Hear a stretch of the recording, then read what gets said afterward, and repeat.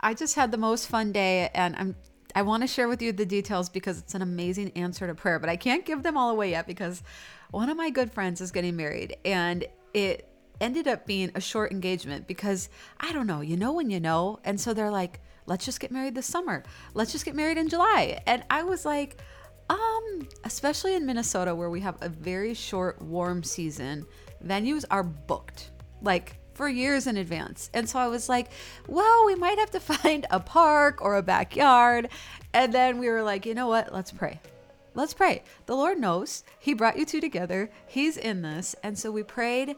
And then I was like, okay, who do we know? And then this venue popped into mind. And it was like, oh, yeah, I went to an event there years ago. I wonder if they're still doing weddings. And so we looked it up. We pulled up their event calendar. And the exact Sunday this summer that they were hoping for was available. It was like one of the only green days on the whole calendar. And I was like, you have got to be kidding me. And we start looking at the pictures on the website. It is just perfect. It's one of those beautiful outdoor barn venues. And so today we got to go and do a tour and meet. Okay, I love weddings. I love babies. I love weddings. I don't know if it's new beginnings, if it's seeing how the Lord brings people together and multiplies them, everything about it. And weddings are just fun, right? And so we got to tour the venue. It is just amazing. And because they're booking with such short notice, they're getting an incredible value. It's all coming together. And I am just sitting back. I got in my car after the tour and I was just like, Lord, you are so good.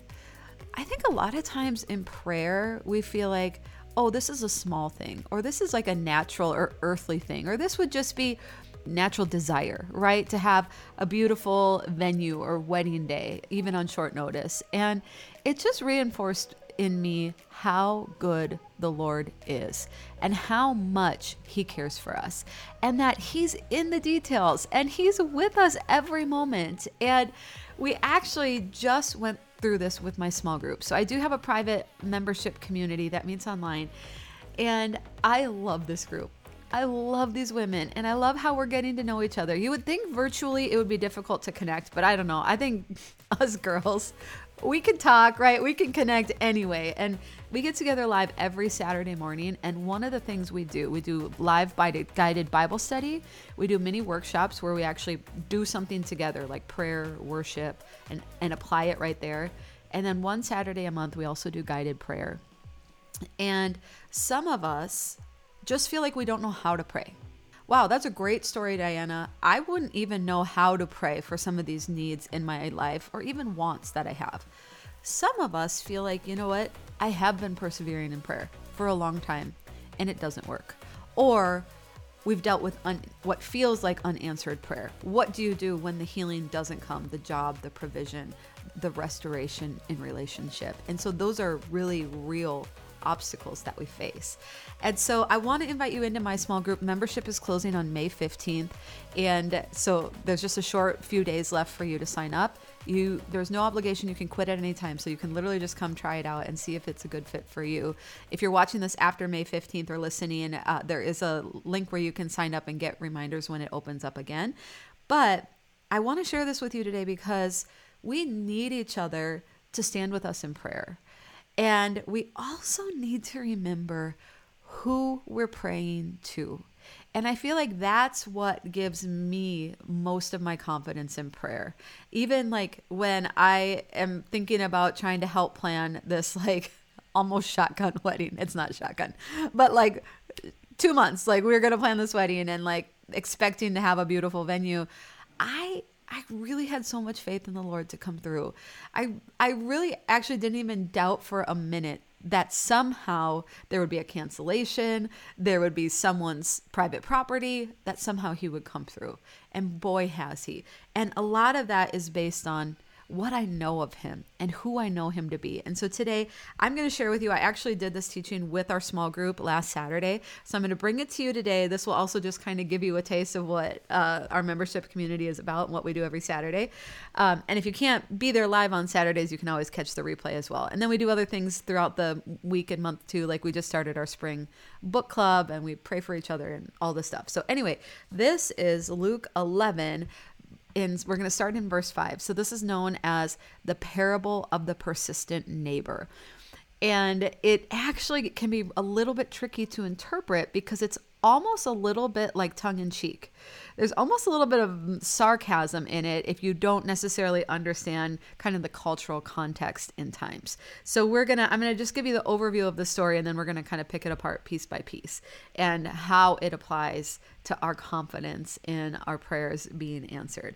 So again, this is Luke 11, starting in verse 5. Then Jesus said to them, "Suppose you have a friend, and you go to him at midnight, middle of the night, and say, 'Friend, lend me 3 loaves of bread.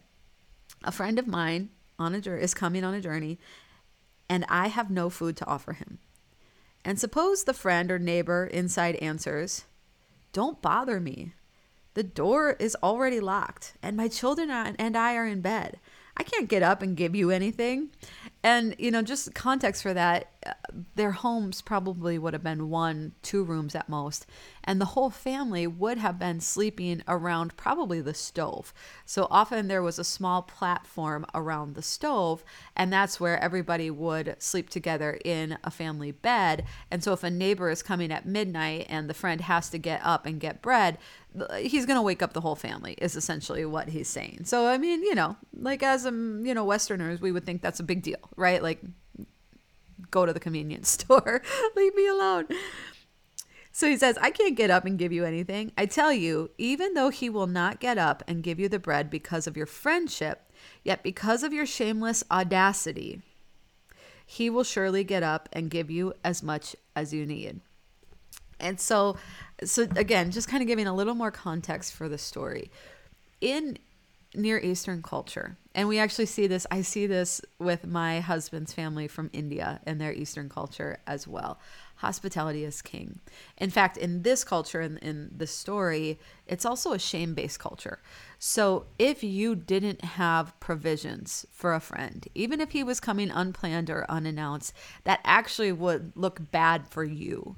So in this culture, any neighbor would willingly lend to their friend. That's kind of the tongue-in-cheek part of this. Like, the neighbor wouldn't actually say no, because that wouldn't be good Eastern hospitality. And so what we're doing here, and what we see a lot in the parables and in Jesus's teaching, is these massive contrasts. And so we're seeing here the contrast of someone who is unwilling. And what we're supposed to understand in this picture is that this is the exact opposite of our loving Father in heaven. He would never be unwilling, just like a neighbor in Near Eastern culture would never be unwilling to help you out in your time of need. And I think for many of us, this is a really, really important paradigm shift, because the reason that we don't either pray at all or with more confidence is we feel like we're trying to move the heart of an unwilling master. We feel like we're praying things that aren't in line with his nature, who he is, or his will for us. Now, sometimes maybe we are. However, the encouragement here is to understand that who we're praying to, our Father in heaven, at the bare minimum, is like a good Near Eastern neighbor. But really, if we understand the fullness of who he is a good, gracious, generous, and loving Father in heaven. And so the passage goes on. It says, "So I say to you, ask and it will be given, seek and you will find, knock and the door will be opened to you. For everyone who asks receives, the one who seeks finds, and to the one who knocks the door will be opened." And the tense here of the Greek in this passage would be ask and keep on asking, seek and keep on seeking, knock and keep on knocking, and to the one who knocks, the door will be open. So, just like the neighbor had shameless audacity, there is a lesson for us here to persist. But I do believe, again, the thing that gives us confidence in persisting, the thing that gives us strength and endurance in our persistence, once again, is knowing who we're praying to, and that is a good, loving, and gracious Father in heaven. And the last part of the passage is this. Which of you fathers, if your son asks for a fish, will give him a snake instead?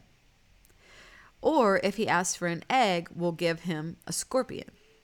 If you then, though you are evil, know how to give good gifts to your children, how much more will your Father in heaven give the Holy Spirit to those who ask him?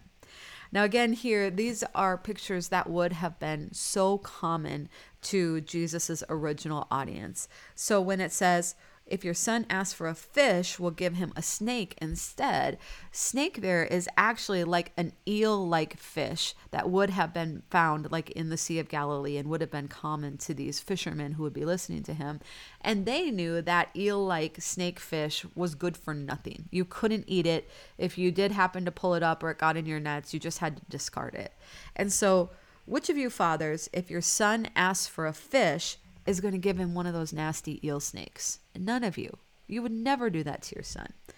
Or if he asks for an egg, we'll give him a scorpion. And the scorpions actually, when they would curl up into a ball for protection or for, I don't know why they do it. Maybe, I think protection.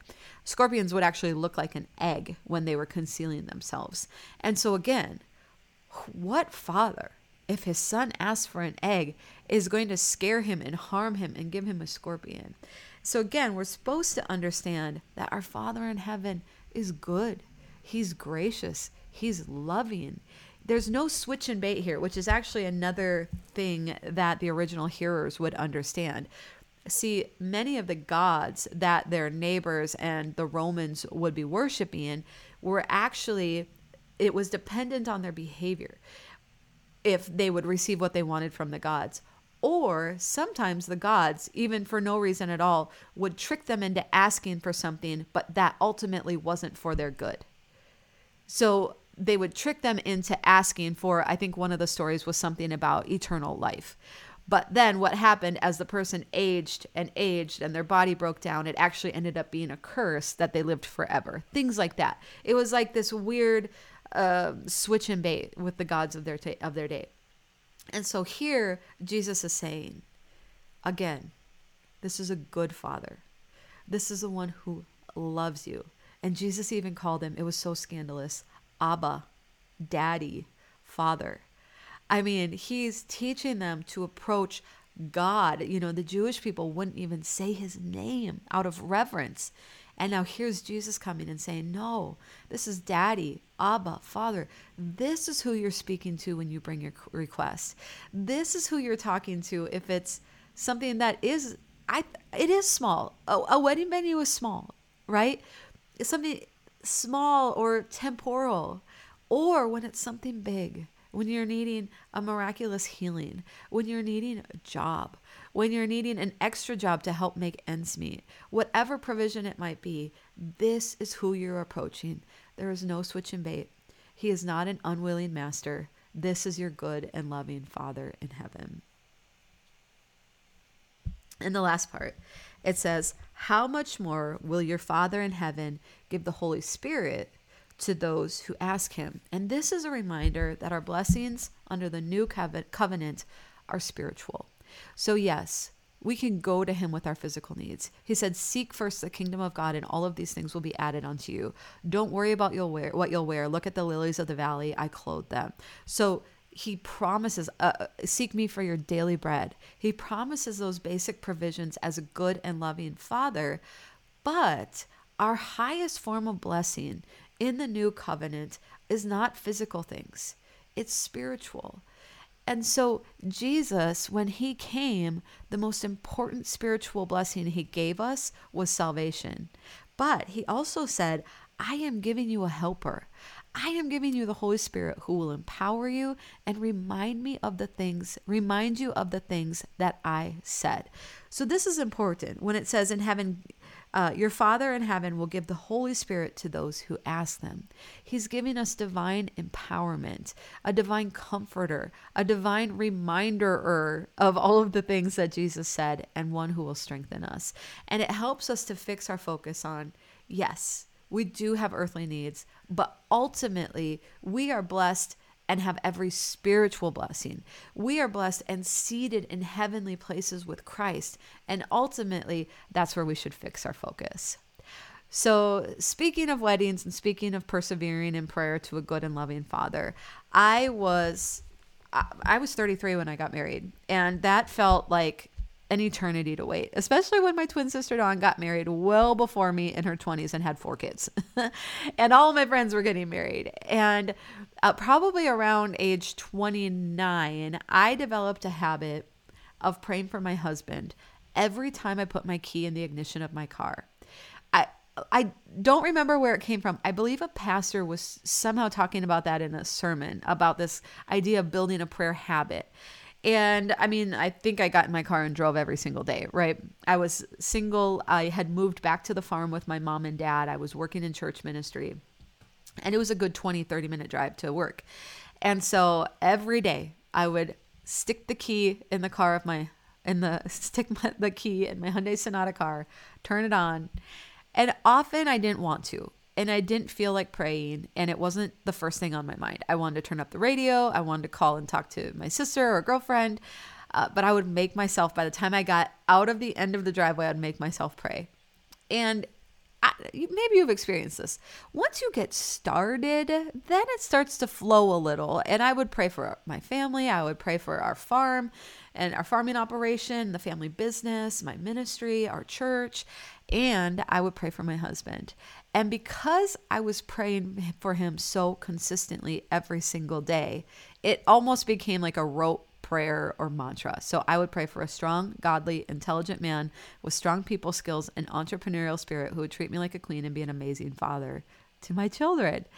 And when I pray, I just think, not only is this a good and loving Father, but he's eternal. And he is king of the universe. He owns the cattle on 1,000 hills, all of these things. I'm like, let's just swing for the fences here. Like, why just ask for like the bare minimum, right? And so I was like, you know what? These are the things I long for in the husband. I of course want him to be godly and want him to be, I said strong because I wanted him to have a strong personality to keep up with mine. Entrepreneurial, I came from a family of business owners. And so that just seemed like, and I had owned my own business at that point and done marketing and things on the side of ministry. And so that felt important to me. And, strong people skills. Like I wanted to feel like he knew how to communicate and we could communicate in our friend groups and be, whatever, and have fun together and be on the same level. And so all of these things, it took years. I prayed this almost every single day, if not every single day, for years. But when the Lord answered, he exceeded every expectation. And my husband is all of those things and more. And we have just really had a great relationship and marriage. And I'm so grateful. And so I did have to persevere. Jesus is not a magic genie. Like this is not a lamp that we rub or anything like that. I know some people are in difficult marriages. I know some people feel like the Lord answered their prayer, but now it doesn't feel like a blessing. And so I know there's so many things here. And I do know also that we've experienced family members and friends who didn't get healed, who lost their lives, provision that didn't come when we thought it should, relationships that didn't get mended. And some of these things are because we live in a fallen and broken world. Some of these things are because the Lord has a much, much bigger plan than we can see right now. I do believe when we get to heaven, it'll all come into clarity in a moment. I really do. All of these lingering questions, these things that war with our faith and cause us to struggle, I do feel like they'll come right into clarity. But I want us to be encouraged today that Jesus actually does not make provision for unanswered prayer. Ask and keep on asking. Seek and keep on seeking. Knock and keep on knocking. That's what Jesus said. And nowhere does he say, and if I don't answer, then do this. Or maybe I'll answer, maybe I won't. It says, and the door will be open for you. And so in that, we can find hope and confidence and endurance to keep on praying. But I also do think that's why we need each other. Sometimes we need others to hold up our arms. Sometimes we need others to pray on our behalf. Sometimes we feel young or immature in our prayer life and we need others to model it for us. We need them to show us how to pray. We need them to give us the words. And so again, my small group is one way to do that. I do have a book here that I'll recommend as well. It's called Jesus Listens, Daily Devotional Prayers of Peace, Joy, and Hope. So this is a book that actually has prayers written in it for each day. And then you can write your own prayer requests. So this would be another way to, if you're feeling like I don't have the words or I don't have the structure, then you could have a daily journal. And I'll link to this if you're listening on podcast in the show notes. Again, it's called Jesus Listens. The other thing that I want to encourage you in is I have a mentor who's 80 years old. He had been a pastor for over 50 years. And he still keeps a prayer journal. And he writes down what we would think are even the most insignificant things. And my favorite story is he wrote down, he retired from his position at the church. He was struggling with his computer. It had a virus or he couldn't open the application or whatever it might be. And so he wrote down in his prayer journal, Lord, please send someone to fix my computer, because he used to be able to rely on the church administrative staff to help him, and he didn't have that anymore. So he said, Lord, please help me with my computer. A few days later, his neighbor had received one of his Amazon packages and came next door to bring it to him. And through the course of the conversation, my mentor friend mentioned that he needed help with his computer. And his neighbor was like, oh, let me take a look at that, and had it fixed in 5 minutes. And so he wrote down that answer to prayer. And sometimes we need even those small wins to help increase our faith. But the thing that I think is so beautiful is I promise you, if you write down those everyday needs, you will see the Lord meet you there.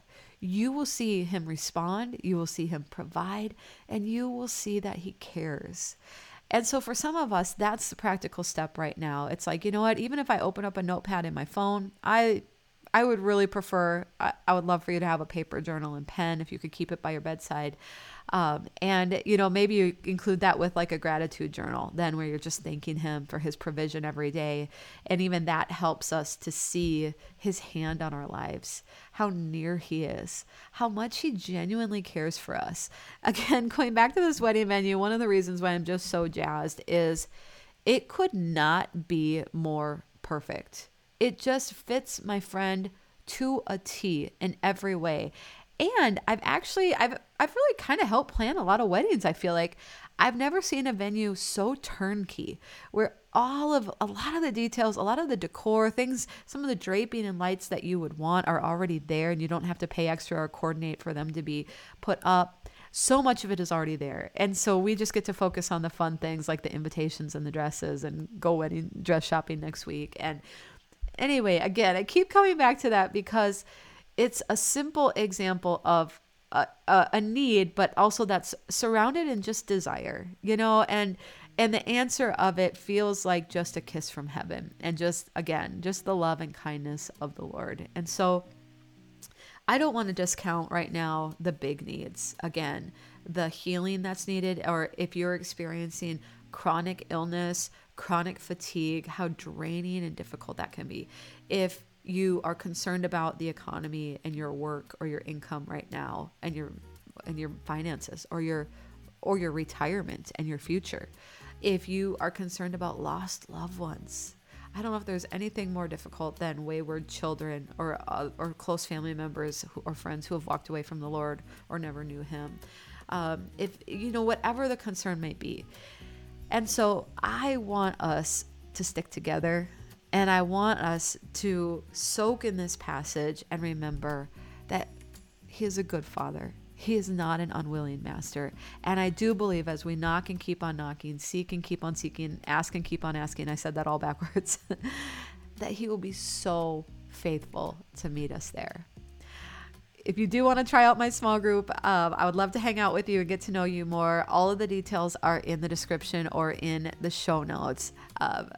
Anyway, I just had to get that in one more time, but let's pray. Father, I thank you so much. Lord, thank you that you are a good and loving Father, and you care so much about our physical needs, about our desires, about our wishes and our wants, and also, Lord, the big needs. the healing, the miraculous, the provision that we need. And so, Father, I just pray right now that each one of us could humbly present our requests to you. Lord, for those who are weary, who don't have the strength to knock and keep on knocking, Lord, would you send others around them who will strengthen them, who will lift up their arms, who will pray on their behalf? Father, would you bring encouragement? Even right now, we just pray for a fresh infilling of your Holy Spirit, that each one of us would be refreshed, and Lord, that we would be renewed in our mind and how we think about you, Lord. Father, I pray that you would deliver us from any judgments about you, any preconceived notions about you, Lord, that aren't true or don't line up with your word. Father, any areas where we think you may be angry or unhappy with us. Father, where we may think that you are begrudging us, or Lord, even smiting us, Lord God. And so, Father, or maybe holding our past against us. So, Father, I release and pray for fresh mercy over each one of us and abundant grace, that we could approach you boldly, with confidence and with humility. So, Father, again, together we present our needs. We pray that you would help us to persevere in prayer. Help us to keep asking and seeking and knocking, Lord God. And help us to keep hope that the door will be opened. So, Father, I bless each one of us now in Jesus' name. Amen.